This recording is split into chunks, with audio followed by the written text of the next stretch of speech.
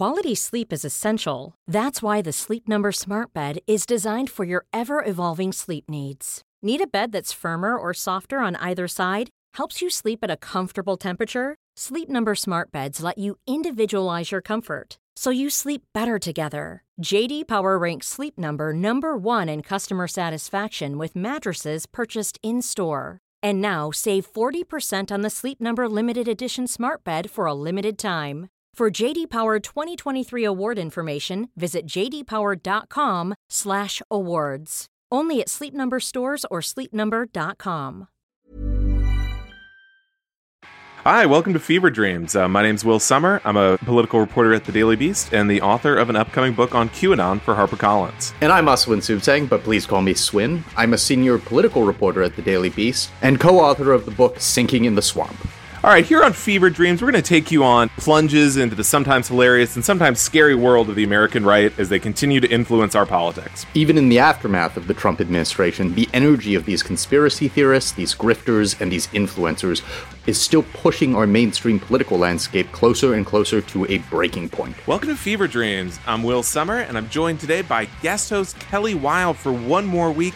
Kelly, you got one more week before Swin comes back. How are you planning to go out? Oh, it's great. I'm going to say something really inflammatory in the closing 30 seconds, so brace yourselves. Really salt the podcast. Good luck cleaning that up, Swin. Okay, so today for our first segment, last week we mentioned this James O'Keefe lawsuit where he's being sued over what the plaintiffs have characterized as political spying over one of his operatives infiltrating this Democratic organization. So this case, though, some of these records have started to spill out. And I have to say, like, these emails are so rude, I just had to share them as a follow-up. They kind of give you a glimpse into the life, the mind of a James O'Keefe operative while they live amongst you.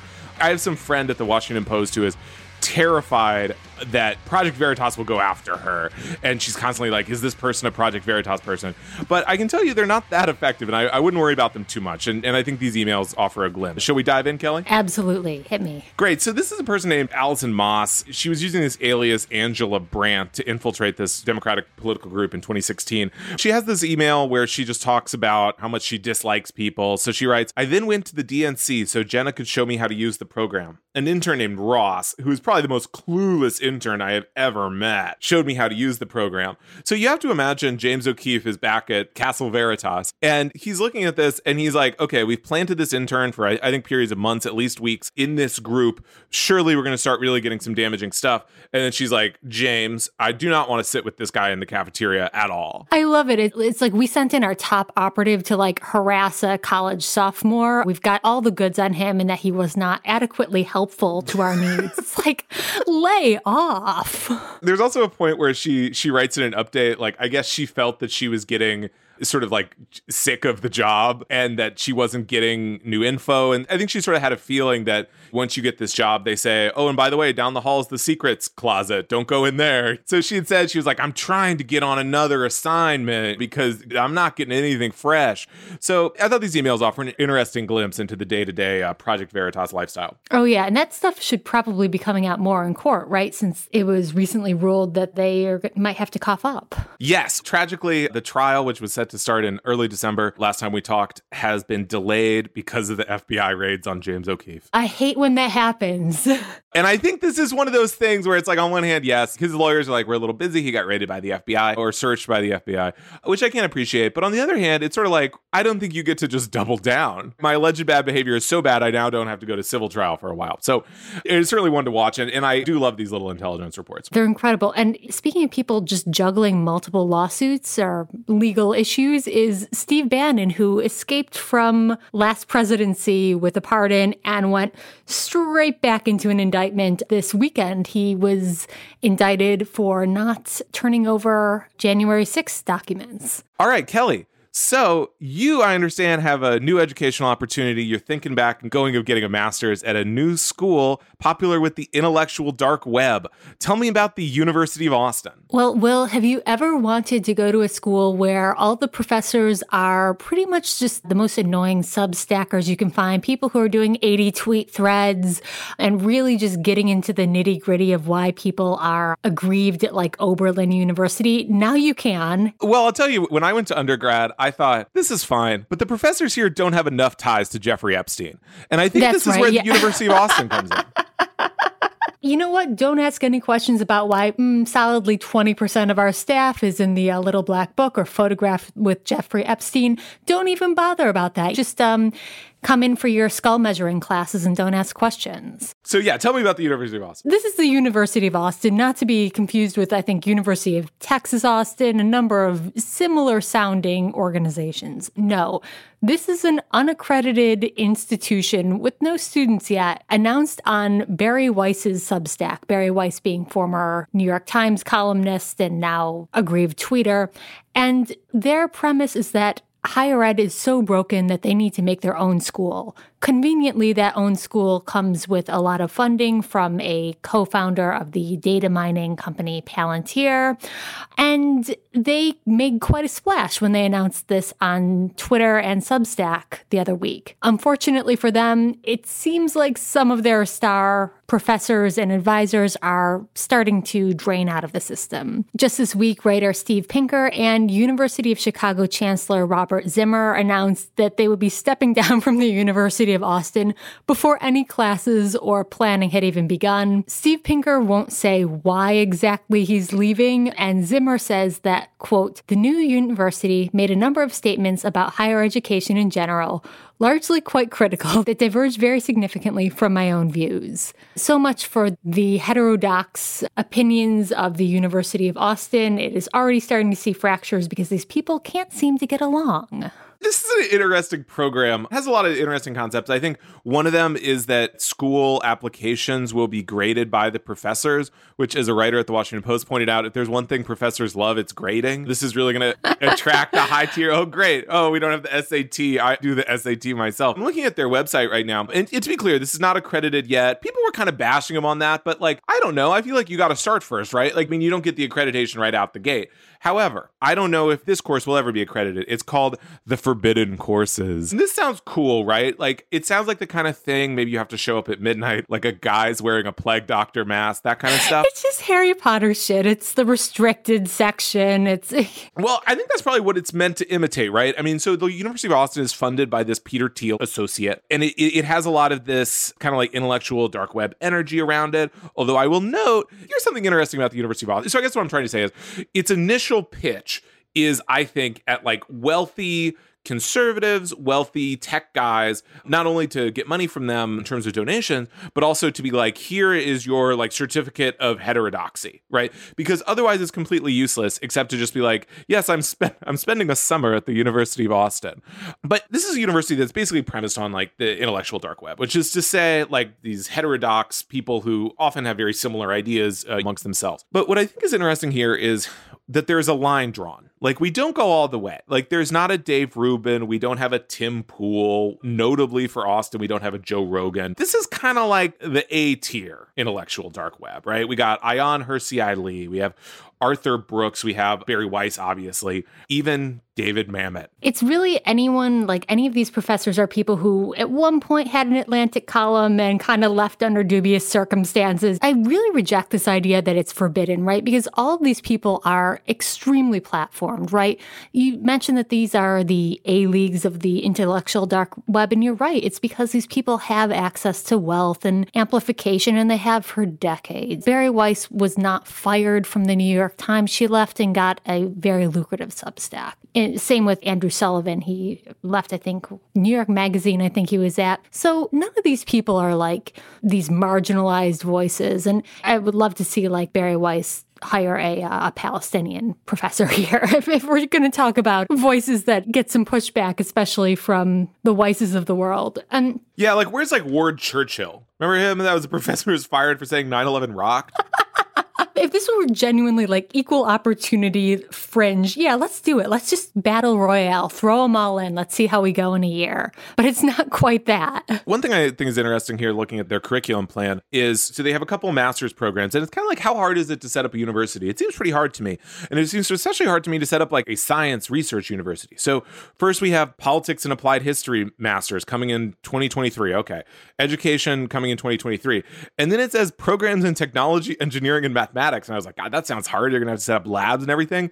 Launch TBD. So I think they have a pretty long runway for this program. I think there seems to be some amount of tech money flowing in already. Now, of course, for those of you looking to really rage out at the University of Austin party school experience, I got some bad news for you because they don't have a campus yet. It seems to be like one house near the University of Texas. So I will say, though, I mean, this is the kind of thing, I was just thinking about this last night as these people dropped out of the University of Austin. I mean, this is potentially a story that will keep paying dividends for years and years and years as these people sort of struggle to invent academia anew. Yeah, absolutely. And it's like, you know what? I'm actually looking forward to this, right? Because academia is such a rich well for conservatives poking fun at young liberals, saying, oh, the Oberlin students don't like the cafeteria food. That's too woke for them or whatever.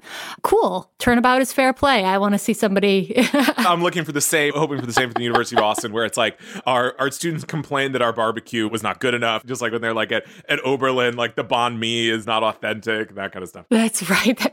Of course, this comes with the caveat that they need actual students, because every time that I look at a tweet from one of the founders about this, it's all like 1,000 middle-aged reply guys going, wow, I want my kids to go here. And I've never heard any student actually express interest in enrollment. And I just feel like when someone's like, I want my kids to go to the University of Austin, I want like a little like pop-up window that says what their kids' actual educational aspirations are. It's like, this is Timmy. He's thinking of going for pre-med, doesn't really pay attention to his dad's Twitter account. It's just like, this isn't something that they're marketing to students or young people. They're marketing it to donors and people who wish they could relive their college experience so that it could yell at a social justice warrior in history class. You imagine this undergrad body being like half Groypers and half kids whose parents would only pay for college if they went to the University of Austin. There's like a lot of schools like this, but the problem is I think they're not cool, and they're not, at least in the Barry Weiss sense of things, they're called religious schools, right? I mean, yeah, go to Liberty University. Like Liberty University. I mean, there's Hillsdale, which advertises very heavily on talk radio. And whenever I see these things, I do think of these students in conservative families, the kids in high school who are like, oh man, I can't wait to go to a normal college. And then it's like, good news, your kid never has to leave this program. And I think it also hits on this idea that is something we also see reflected in the CRT stuff about this fear that like the schools are stealing our children away. And my kids are only think I'm lame and fusty and out of date because they're getting brainwashed in school. Now, what if I could keep them within one closed system? And that's where the University of Austin steps in. And it's all one house in Austin with TBD science program. Kelly, it's all fun to imagine what the frat houses at the University of Austin are going to look like and that sort of stuff. But do you think the University of Austin is ever actually going to become a thing that exists more than just a thing online? I mean, like, define exists, right? Because, I mean, University of Phoenix already exists, right? You can get a degree from there. I mean, there's a million diploma mills. So it's really just such a spectrum of, like, what are you actually getting for your education? Are you actually completing a rigorous master's degree, or are you chucking in a couple bucks going to like a weekly Barry Weiss symposium and getting a little printout saying that you graduated cum sum whatever? It's hard to determine what an existing university is when the underlying premise is already so grifty. Well, you know, I'm inspired here by the 2006 comedy Accepted, in which a couple students led by Justin Long, I believe this is on Netflix, I watched this just recently, where they take over an abandoned, I think, mental institution and create their own college, because it's kind of like you get to do whatever you want. Normal colleges are too strict for them. And so that was a classic film, and they have a lot of fun. I think they have a class in like tanning, that kind of stuff. And so I think maybe at the University of Austin people, they've hit some early road bumps here creating their own college, but I think they might want to check out Accepted.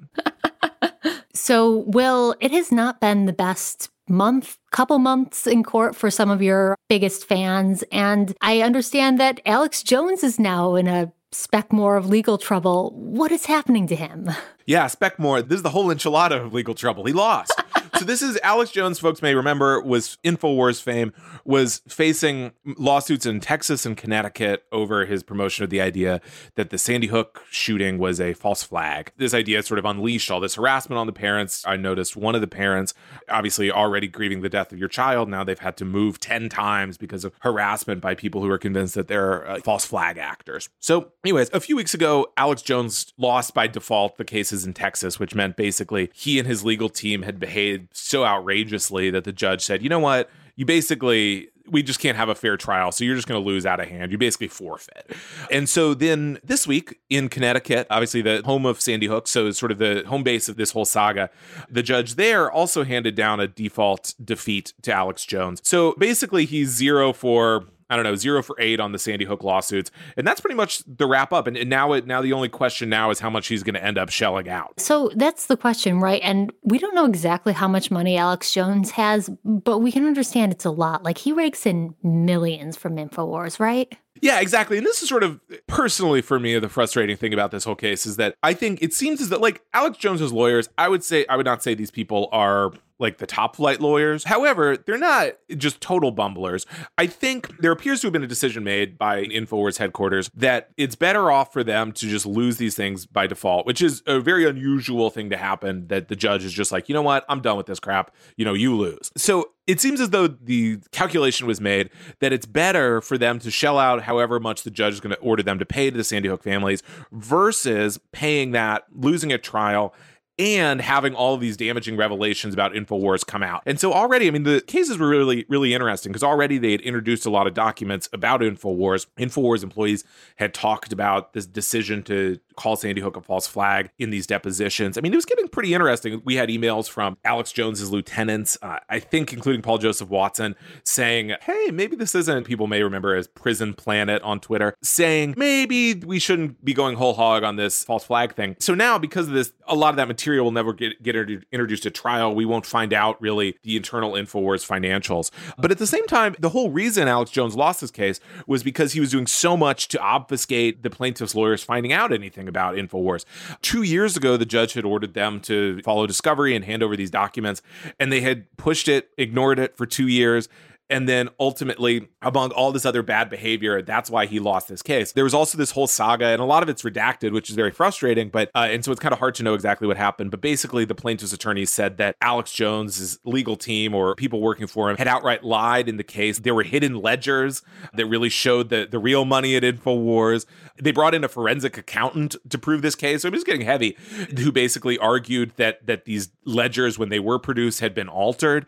So, there was a lot of obfuscation going around, I think, that was meant to prevent the truth about InfoWars' financials from coming out. Right. And this kind of, in some ways, is a best case scenario for Alex Jones, right? He has the money to pay out. We don't really know how much yet. But when Alex Jones takes the stand in court cases, because he's had to, it's disastrous. Like, he was in a custody battle with his wife, and he said that I forget exactly what it was, but he made some grave parental error, and his excuse was that he'd recently eaten a very hot bowl of chili, and that it had, wiped his brain somehow. I don't think he could remember his children's ages. Hell yes. Yeah. So this is someone who he benefits from he performs, right, in the studio audience. He has a huge staff. He has this character that he acts out. And I personally find that in itself quite unsavory, but the real Alex Jones is just so unpalatable to a court that it's almost worth the money for them just to say, you know what, just be quiet, we'll pay, do not take the stand. Yeah, absolutely. A theme we kind of keep coming up to on Fever Dreams is these people who behave in ways that involve lying a lot and just really outlandishly. How does that interact with a court system where the judge isn't going to say, epic memes, sir, I'll let this fly? And so that's something we're seeing, obviously, with James O'Keefe, in his case, with his infiltrations of groups. Something we're seeing with the Dominion voting systems lawsuits against people like Sidney Powell, just made up claims about Dominion stealing the election. And it was something that I thought we were going to see in the InfoWars case, but it's now just going to go to the payout. I think that payouts could probably be pretty substantial. That's something that we'll see over the coming months. But it is interesting, I think, that Alex Jones this is really unusual, that you just totally flunk out of all your lawsuits and the judge just says, this is completely irresponsible behavior, you're out. We were talking about college, and this reminds me of my finest moment. I had a course, and all the homework came from one book. And they said, and the book was $150, and they said, your homework is 10% of the class. And I said, you know what? I'm not going to buy the book. It paid off. You just make a calculated flunk, surrender the money or the GPA, and, you coast. I think Alex Jones and you would get along great. It sounds like you're like mine. It's fabulous. Okay, all right, Kelly, today we're joined by Robert Silverman, a freelance writer in New York who writes for the Daily Beast. And his most recent claim to fame is that he's an expert on Tim Pool. Are you familiar with Tim Pool? I am familiar with Tim Pool, largely due to Robert's intrepid work. I otherwise do not try to interact with Tim Pool's content online. Yeah, Tim Pool is one of these right-wing internet guys who is somewhat difficult to track because he doesn't, as far as I know, I don't think he writes a lot. And so, but he just pumps out hours and hours and hours every week of audio and visual content. And so, I mean, he's hugely influential, and I think Robert will get into that. But this is a guy who I think a lot of people outside the right-wing media or people outside of the quote-unquote classical liberal sphere aren't aware of who this guy is. And I think Robert will get into it. Most recently, Tim Pool and his staff came down with a bad case of COVID. That keeps happening, and I wonder whether there is any through line with all these people catching this virus. What's funny is, like, not only is it that often these people are opposed to vaccination, but they also hang out together with people who are all opposed to vaccination. So it's like what they should do is hang out just with vaccinated people, and then they could kind of avoid having these cell phones. But Robert investigated how Tim Pool Productions was handling their COVID outbreak, and I think there's a lot of great details. And yes, Joe Rogan is involved. Of course he is. Fever Dreams, like all Daily Beast journalism, exists because of the generous support of Beast Inside members, the people who pay to access Daily Beast reporting and who are, quite frankly, our favorite people on the face of the planet. Want to get in on all the action? Join now and get unlimited access to Beast reporting, plus access to members-only podcast episodes, events, and much more. Head to feverdreams.thedailybeast.com today to see what you've been missing. Ryan Reynolds here from Mint Mobile. With the price of just about everything going up during inflation, we thought we'd bring our prices down. So to help us, we brought in a reverse auctioneer, which is apparently a thing. Mint Mobile Unlimited Premium Wireless. How to get 30, 30, bit to get 30, bit to get 20, 20, 20, bit to get 20, 20, bit to get 15, 15, 15, 15, just $15 a month? Sold! Give it a try at mintmobile.com/switch. $45 up front for 3 months plus taxes and fees. Promo rate for new customers for limited time. Unlimited more than 40 gigabytes per month. Slows full terms at mintmobile.com.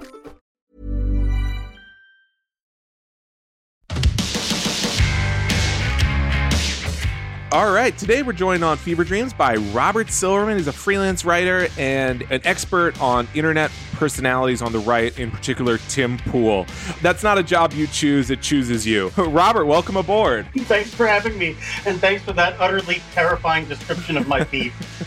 I like to colloquially refer to it as the shithead feed. And I think that really, that encompasses the wide variety of dinguses and doofuses that I pay attention to by choice. Somehow, as you said. Genuinely a public service. Yeah, I want hazard pay. I still haven't gotten it yet, but, well, the fight lives on. So for folks who aren't familiar, I mean, can you set up who Tim Pool is and sort of where he fits into the right-wing ecosystem? Sure. Tim Pool actually started out about a decade ago. And the first time Tim Pool got on anyone's radar is because he trundled down to Occupy Wall Street a few weeks after the protests started. According to him, he saw some images of police brutality either on his computer or even on TV, maybe.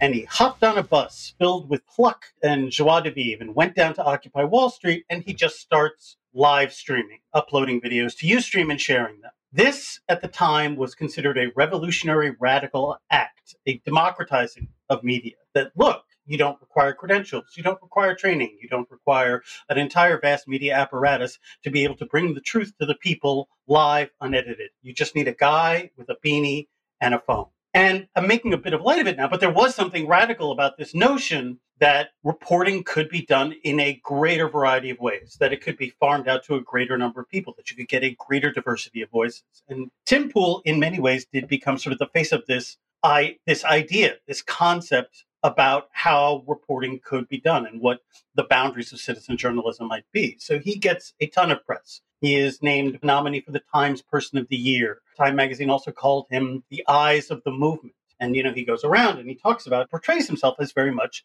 a part, to a degree, of the Occupy Wall Street movement. Not to get too deep into the weeds, but from that, he secures jobs with, digital media companies. He spends a year at Vice.com, and then he quickly sort of, I guess, according to my reporting and the 30 people who I spoke to who've worked with him over the years, he gets quickly drummed out of Vice, but he lands another plum gig 2 seconds away at Fusion. After a couple of years, he sort of wears out his welcome there as well. And what he does in following this stint in digital media is he tries to replicate basically the success of Occupy and say, I'm going to do it, but it's just going to be me, the Tim Pool brand. And over the next 5 years since he left Fusion, he increasingly, in order to finds an audience for the things he says on the right.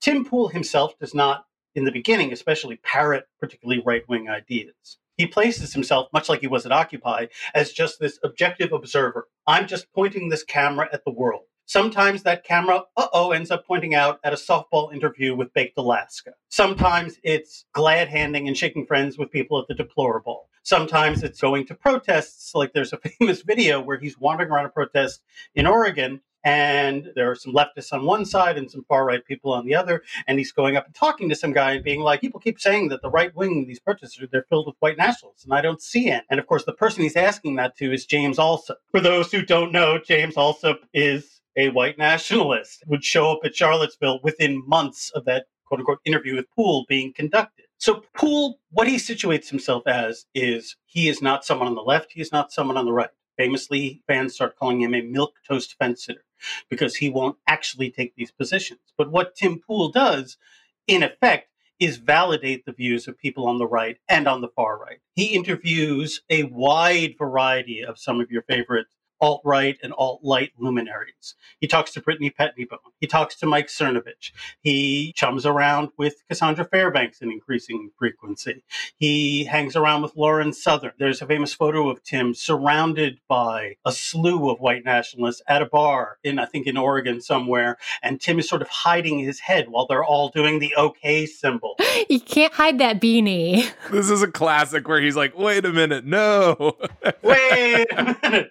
It's a real record scratch. So you may be wondering, but that's what he does. In talking to people like Becca Lewis, who's a researcher from Stanford, and what she explained is that in 2017, at around this time, there was a lot of collaboration with people who were nominally considering themselves or calling themselves centrists and the far right. And it worked to both their benefit. The far right was able to introduce themselves to new audiences. The centrists were able to get a little hint of, say, verve and danger from saying, look, I'm the only one brave enough to do an objective interview with these people who are reprehensible. And over time, that continues to happen. And what we watch happen, and as someone who's now utterly poisoned my own brain by watching, by my count, probably 200 hours worth of Tim Pool's videos over the years, Tim Pool starts adopting these ideas as well. It becomes less and less about him just saying, well, here's what your favorite fascist thinks, and here's what Antifa thinks, and I'm not going to judge, but, maybe the fascists have a point. Over time, he starts just becoming a mouthpiece for these ideas himself, and as he does so, and as he lurches further and further to the right, he becomes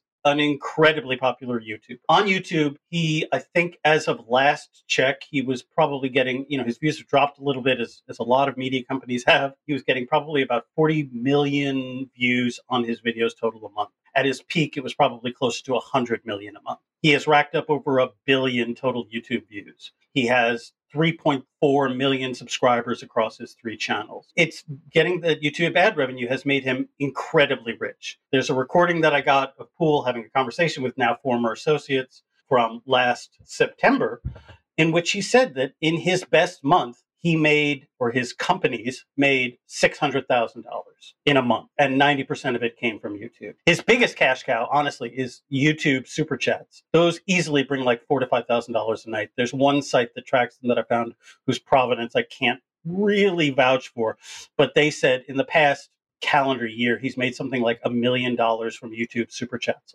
And super chats being a way to sort of highlight your comments in the YouTube stream. Yes. These are just people who say, I want Tim to read my question on air, so I will give him $5 or $20 or $100 so that he can see my post in the comment thread on YouTube. And for that, he's made $1 million in the last count. So what you're addressing here, I mean, there's so much material here, and I would refer people to an August article you wrote for the Daily Beast called How Coward and Phony Tim Pool Became One of the Biggest Political YouTubers on the Planet. I know that there's just so much interesting material in this story.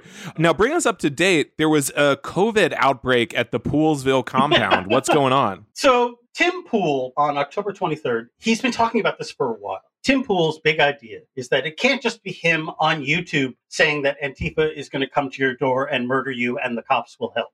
Those are literal things that he said. He needs to build culture, is the way he put it, to inspire the youth of the world to believe in sort of vaguely Tim Pool adjacent ideas, which are never very clearly laid out. So he has another YouTube channel where he just films him and his employees / friends hanging around at the nearly $1 million compound that he bought in rural Maryland. And they go skate. They have a compound. With a skate ramp. I love when they have a compound. It's a compound for educating the youth. They have a skate ramp. They have a skate ramp in the basement and a second skate ramp in the garage. They are very well equipped.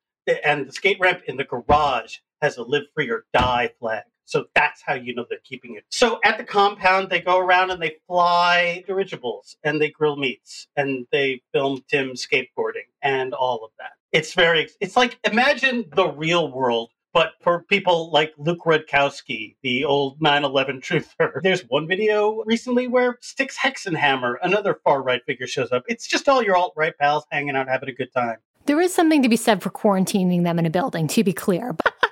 Well, in this case, absolutely, that was a mistake. So in any case, Tim Pool has determined that the way forward is a bowdlerizing of Andrew Breitbart's old statement about politics being downstream from culture.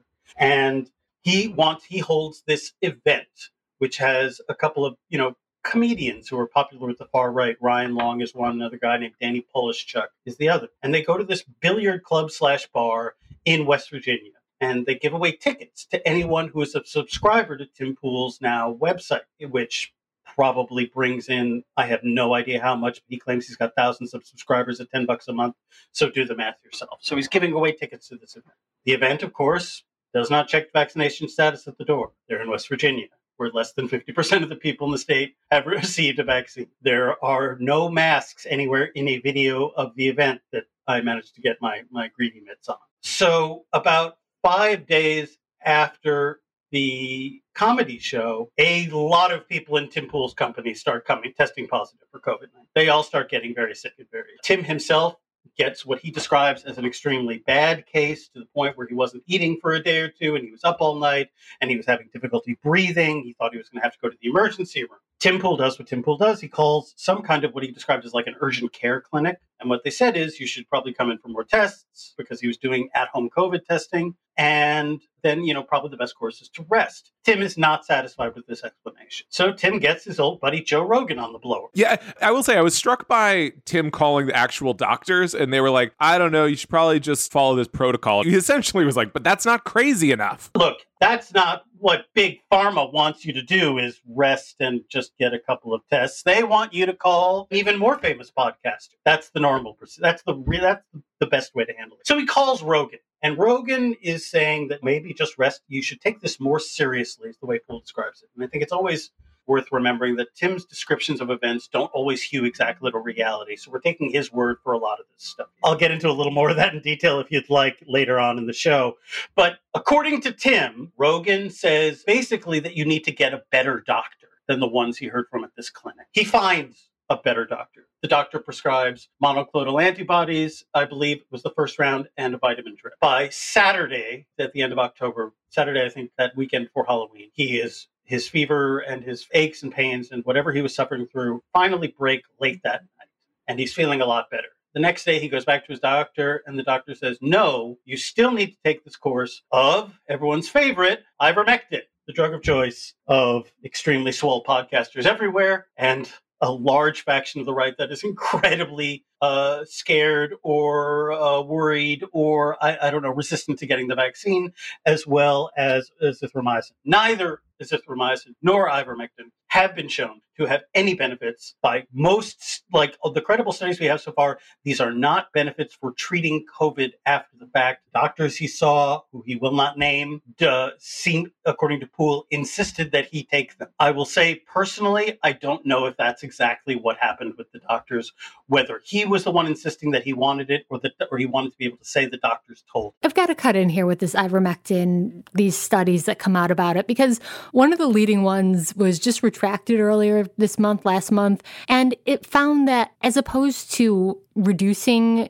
deaths in patients with COVID, patients treated with this ivermectin and other thing cocktail actually had like a multiple of 15 in their deaths. So it was actively killing people. I'm not saying that ivermectin of itself will kill people, but this is so medically inadvisable compared to all the other useful treatments like the monoclonal antibodies, which have been doing great. It sounds like they broke his fever, and no doctor worth their salt is going to be prescribing ivermectin. Like, I really wonder what concierge service you got in Maryland that was able to give this to him. I mean, obviously, he's not going to say. 1-800-PET-MEDS. Yeah.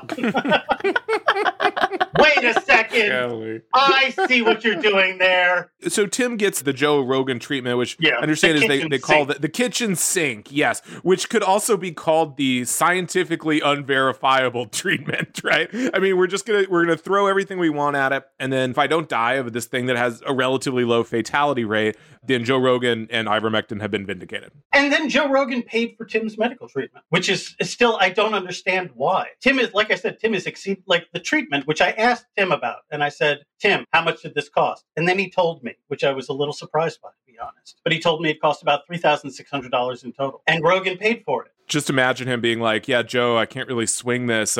Give me a second. Yeah, back the skate ramp up right there. He makes that much from a single video posted to YouTube. That is pocket change to Tim Pool. Why Rogan paid for it? Again, we have to return to the is this true aspect of something Tim Pool said. I reached out to Rogan's representatives. They did not respond at all. And Joe Rogan certainly has not weighed in to either confirm or deny either way. It very well could be. Rogan could have been, out of the goodness of his heart, being just said, I'll write a check. And Tim said, yes, because why not? I'm not going to turn down $3,000, no matter how much is in my bank account, which is not at Tim Pool levels. I'll tell you that much. And in any case, funnily enough, after Tim gets some flack online, I read a story about this for the Daily Beast about Tim and Joe Rogan getting on the blower and exchanging healthcare tips to one another. And then it turns out that of the many other people in Tim's company for whom this COVID jumped from person to person, I believe Tim paid for a section of their bills, and then Rogan covered a few other of their bills as well. So he's just writing checks left and right. One other funny thing about this show. So at this show, Tim has decided that the show was not the place where anyone got sick. How did Tim decide this? When I emailed him, he says he did contact tracing. And so I said, I sort of said, like, what exactly does that mean, Tim, contact tracing? Because, you're a guy in a beanie on YouTube who, as you say, talks about his feelings. Why do you believe that you're capable of doing contact tracing? And he's like, we called people and we locked it down and we know who the first person is, which he does not know at all. I just did a little amateur contact trace and got out a legal pad, like, do. I mean, basically, what it seems like is the first person who showed symptoms wasn't at this show on the 23rd. And so by their account, that meant that they were the first person who got sick and they gave it to everyone else. Now, of course, as anyone who's done any bit of Googling during the pandemic knows, the first person to present with symptoms is not necessarily the first person who was infected. But Tim has decided that the venue has been cleared. That's the phrase he used multiple times in emails to me. The venue was cleared. So I asked him, did you call the venue to let them know that they were sick? Now, what Tim didn't know is that I'd actually already called the venue. And according to them... It's like an episode of Criminal Minds or something. I know! You've got this guy. Turns out I'm Dr. Frickin' House here. I already called the venue, and they said they were a little skittish on the phone, but they said that someone called them over the weekend. They couldn't say when.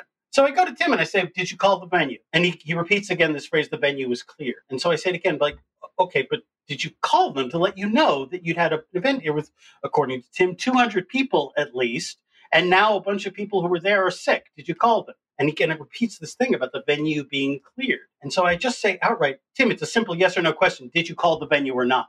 And he gets very mad. And he says, this is the kind of games you play. This isn't a simple yes or no answer, because whatever you do, you're just going to write it the way you want. And then you're going to get lawyers to make it so you can't be sued. You're an evil person. And I was like, Tim, I just, like, he couldn't say, no, I didn't call the venue. Or he couldn't say, yes, I called the venue. I don't know why. My guess is that he didn't know that someone who works for him had called them. And then when asked, he just sort of got mad about it via email. But Tim, certainly the idea of what seems pretty clear is the idea of contacting the venue didn't seem important to him, nor did it seem important to him that when people started getting sick, he didn't feel the need to email those 200 people to whom he gave free tickets and say, listen, even if you want to couch it in, we think that the first person who got sick was not at the venue, but a bunch of us have.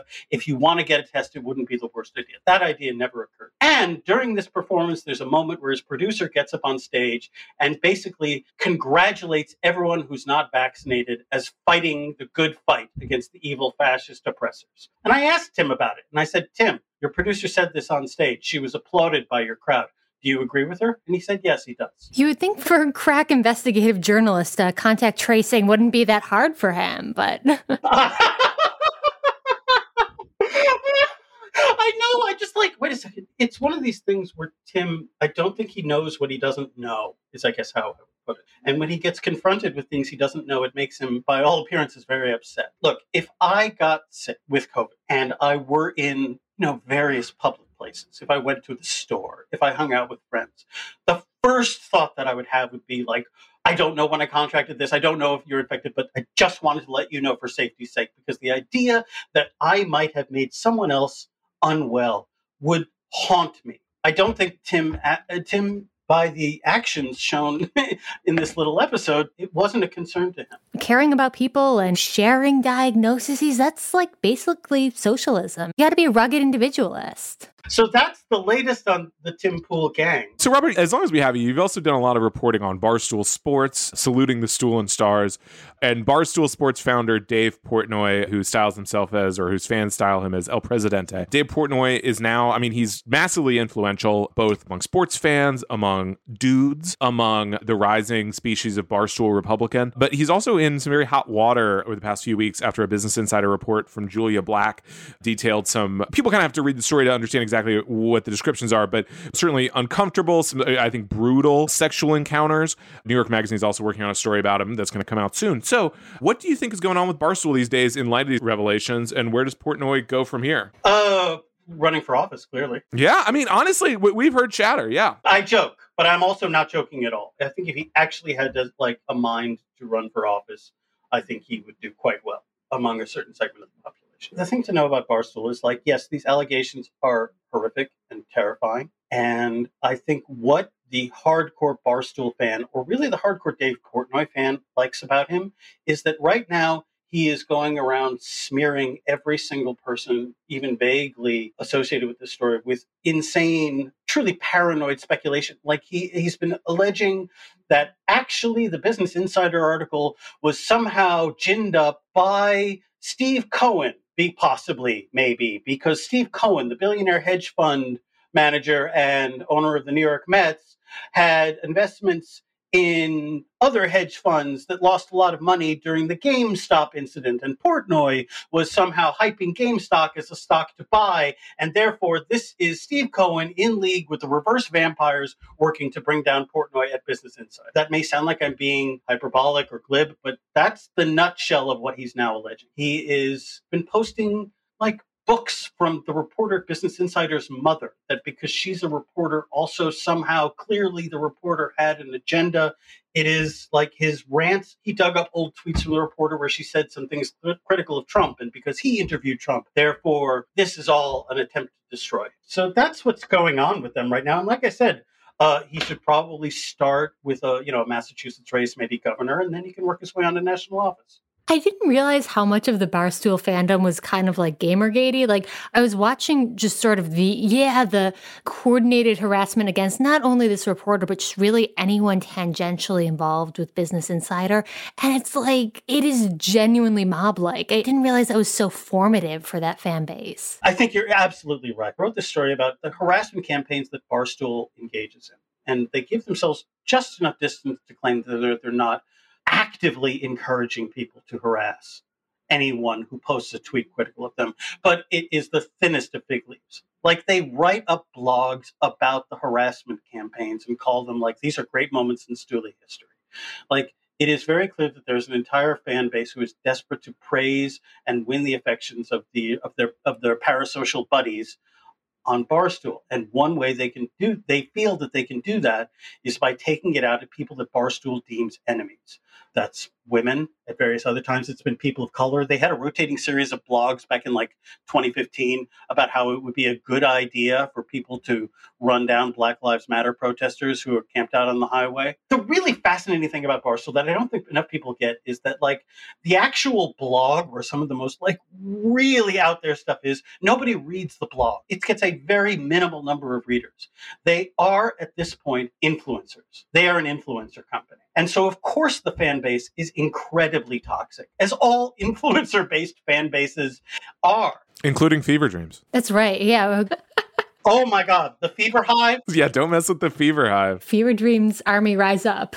Yeah. One important thing to remember is you think like, well, why are people harassing like possibly now the mother of a woman who wrote an article about Portnoy? Well, because they're influencers. And influencer fan bases react in very different ways than, say, people who are readers of any number of media companies' content, whether it's like news or opinion or even just blogging or whatever. They don't develop this need to attack, defend, because what Portnoy has done from the beginning, this goes back to 2012, is he's made it clear that any attack on him or his website is actually an attack on the fans. Like, they are criticizing you. Well, and Portnoy said this during a recent live stream. Like, it's not just like when they come after me for allegedly violent sexual encounters and possibly sexual acts that were done without consent. Actually, Portnoy says straight up that they are actually attacking you, and they think you're stupid for supporting us and liking us. And so that has been hardwired to the way that Barstool has built this following from the beginning. And of course, that's also a very Trumpian thing, right? Because the parallels here are obvious and have been pointed out a lot. But I think a lot about, especially in the end of the 2020 election, how often people would say there were these image memes of Trump where it would say things like, they're not coming after me, they're coming at me because I'm between you, the Trump voter, and the left. They're coming after me because, like, I'm the one standing in the way of them attacking. Tim Pool, just to bring it a little full circle, does this as well. This is from one of his live broadcasts last week, but it started making the rounds over the weekend, where he goes on this rant and he says, and this was because of an article in the New York Times talking about the FBI seizing information from Project Veritas. That was the impetus for this rant. And what he said was that if Black Lives Matter decides to protest you, and he's looking at the camera and he's pointing at his audience, if Black Lives Matter protests you, then the police are going to come next, they're going to kick in the door, and they're going to bash your teeth in because Black Lives Matter has decided you're a racist. Obviously, very tight allies, Black Lives Matter and the police. And the cops. Look, the police force, according to Pool, has now been denuded of all the good officers who quit because of COVID mandates and the calls to defund the police. And so now all that's left are people who will just follow the rules, and secretly those rules are being run by Antifa. That's what's lurking under the beanie. Okay, so Robert Silverman, thank you so much for joining us on Fever Dreams. Where can people find you? You can find my stories at The Daily Beast and elsewhere. If you want to hit me up on Twitter, I'm at Bob Saetta, BOBSAIETTA. And if you're real nice, I'll tell you the story behind that name. And one thing I would like to add, I know that I write about things and people that often attract mad fan bases and make people mad. And I get that. But if you want to have an actual conversation with me about any of this and you're nice, my DMs are open and I'll talk to anyone about this. All right, standing offer, folks. DM Robert. We'll see who takes you up on that. All right, Robert, I think we could talk about this all day. Thank you so much for coming on. Thanks, guys. Thanks for having me.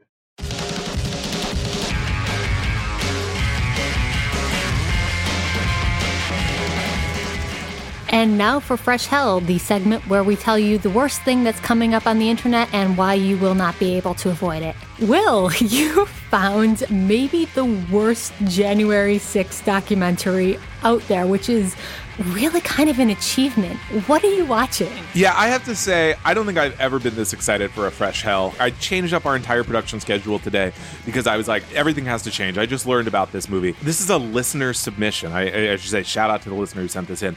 Okay, so last week we talked about Patriot Purge, Tucker Carlson's documentary about the January 6th riot. But I have to say, Patriot Purge looks like garbage compared to this new movie I'm going to talk about. Oh, this is the Criterion collection of January 6th revisionism. Patriot Purge was really like, I want to inject some conspiracy theories in, I want to whitewash some rioters, but I don't want to lose advertisers, whatever. This movie is going for it. This is a movie called Capital Punishment, the movie. Now that's capital, like a U.S. capital with an O. So Capital Punishment is the brainchild of Nick Searcy, who's a sort of Hollywood character actor. People may know him as a guy who would, not exactly his role, but the kind of role he would have would be like, my God, that's Jason Bourne. He's kind of like a guy, like a deep state looking guy. People may remember him as Raylan Givens' boss in the FX show Justified, who would say things like, Raylan, you blew up the coal mine. You got to do some paperwork. So that was kind of his role on Justified. But he's also extremely red-pilled. He's made this movie called Capital Punishment, and it comes out on Thanksgiving. So, you know, if you're sitting around with your family, and I'm not like in the football game, I don't want to watch Dune. Well, you can watch Capital Punishment for $9.99. So this movie opens with the trailer, opens with a lot of shots of the riot and, you know, people being like, oh, why are they tear gassing us? Cut to, this is the kind of stuff we've seen before. But then it cuts to Nick Searcy in full cowboy gear, kind of a gentleman cowboy. He's wearing like a kind of a cowboy blazer. He's got an ascot on. It's a wardrobe choice, definitely. This guy bought all the points on Red Dead Online. And he's outfitted his cowboy. He kind of shows up and he's like, I was at January 6th, and the media is not telling you the full story. And then cut to shots of him. He sort of seems to be bringing riot suspects to the campfire, and they're dressed as cowboys, and they say how innocent they are. So this is a pretty impassioned, I think this is a personal project of his. I got wind of this when I was at a QAnon conference, and people were saying that they were being interviewed for it. And so now I'm seeing this project come to fruition. A couple people who appear in his conspiracy theory documentary, former SNL star Victoria Jackson, who is deep in Trump stuff, a gentleman named MAGA Hulk. Brief introduction to MAGA Hulk. This is just a hugely swole guy who I think is from California, and I think his claim to fame is that Benny Johnson, I think, met him at a protest once, and he was like, I'm MAGA Hulk, and now he's on the circuit. That's all you need in that circle, you know? You just need like a Twitter handle and like a one weird bodily feature. Yeah, exactly. You need an alias, right? I think the selection of guests here sort of tells what Nick Searcy's up to, because you can say, well, how red-pilled is Nick Searcy? How wild is this video going to get? And the answer is pretty wild, because he interviews not only Michael Flynn, who we know is a big QAnon guy, but also Millie Weaver, who is a former InfoWars reporter. Her claim to fame was she was arrested after coming up with her own half-cocked documentary. She claimed the deep state was after her. They didn't want the truth to come out. Turns out she had allegedly stolen her mother's cell phone. So she's actually arrested for theft. I should say the charges were later dropped. So she's in the clear. But this looks like a pretty wild documentary. You know, people often ask me, they say, Will, should I watch this movie you've talked about here on Fever Dream? Should I watch Roe v. Wade? Should I watch Patriot Purge? The answer is no. Most of these movies are incredibly boring, but this one looks like it rocks. And I say that for two reasons.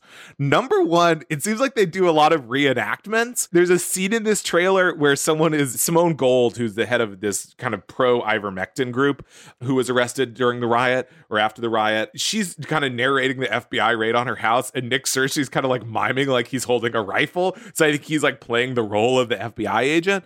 And then also, this whole thing is soundtracked to The Killers' All the Things That I've Done, which people may know as the I've Got Soul, But I'm Not a Soldier song. It's just like inexplicable, where people are like, yeah. So then we broke into the Capitol. It's like, I've got soul, but I'm not a soldier. It reminds me of like a bad like graduation documentary, right? Where you've got like everyone's like their football highlights and the class pictures. And that's the song that you play in these like uplifting montage reels. But it's just people like storming the Capitol, people breaking windows. And it's like, what the hell is going on? Vitamin C's graduation plays. The guy steals the podium. Yeah, I mean, Friends forever. I am genuinely very excited about this. I know some people will say, why are you doing free promo for Nick Searcy? Well, the audience here, I don't think there's a huge overlap, but I don't know. This movie looks like it rocks. I've got to read the testimonies on their site because it's great. There's one, it says, it's a hell of a movie, and it's attributed to Alan Kay, no last name, Hollywood veteran. It's like, yeah, Alan Kay, who can absolutely put his last name to this endorsement. He says it's great, you know? The other endorsement they have is Epic by a pastor of Godspeak Cavalry Chapel. So ringing endorsements, the critics are going wild. And yeah, I think if we can get blurbed on this. I like that they don't even attach their names to it, but it's also like the blandest things. It's like, I like the movie, Will S. You know? For protection of the source, we cannot give his full name, but he says it was Epic. This really looks wild. I think a lot of the January 6th conspiracy documentaries had too many cooks in the kitchen. I think there were too many people who had their reputations on the line. But Nick Searcy is just going for it. And he's going to lay it out. He was at the riot, although does not appear to have broken any laws. He hasn't been charged with anything. And, this is sort of like, in a way, sort of his home movie from his trip to Washington, interspersed with inexplicably a bunch of people dressing up as cowboys. This is one man's pure uncut vision. He doesn't have to worry about Fox News donors or ads. He can just give it his all. And if that means using a very probably unlicensed Killers song, he doesn't care. He's just rolling with it. Good for him. He's an auteur. Let's remember the Killers were Bush supporters, so you never know.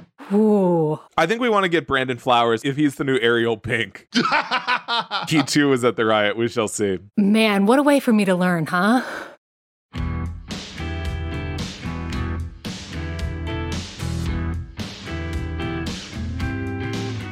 On that note, let's wrap up this episode of Fever Dreams from the Daily Beast. In future installments, we'll also be speaking to some awesome reporters and other colleagues at the Daily Beast and beyond, from politics, popular culture, and other overfed, underdeveloped institutions. We hope you'll subscribe to us on your preferred podcasting app and share the show on social media or at your family dinner table. If you'd like to follow us on Twitter, I'm at Will Summer and Swin is at Swin24. Come say hello. This podcast is produced by Jesse Cannon with music by Brian DeMiglio. Thanks so much for listening, and we'll see you next time.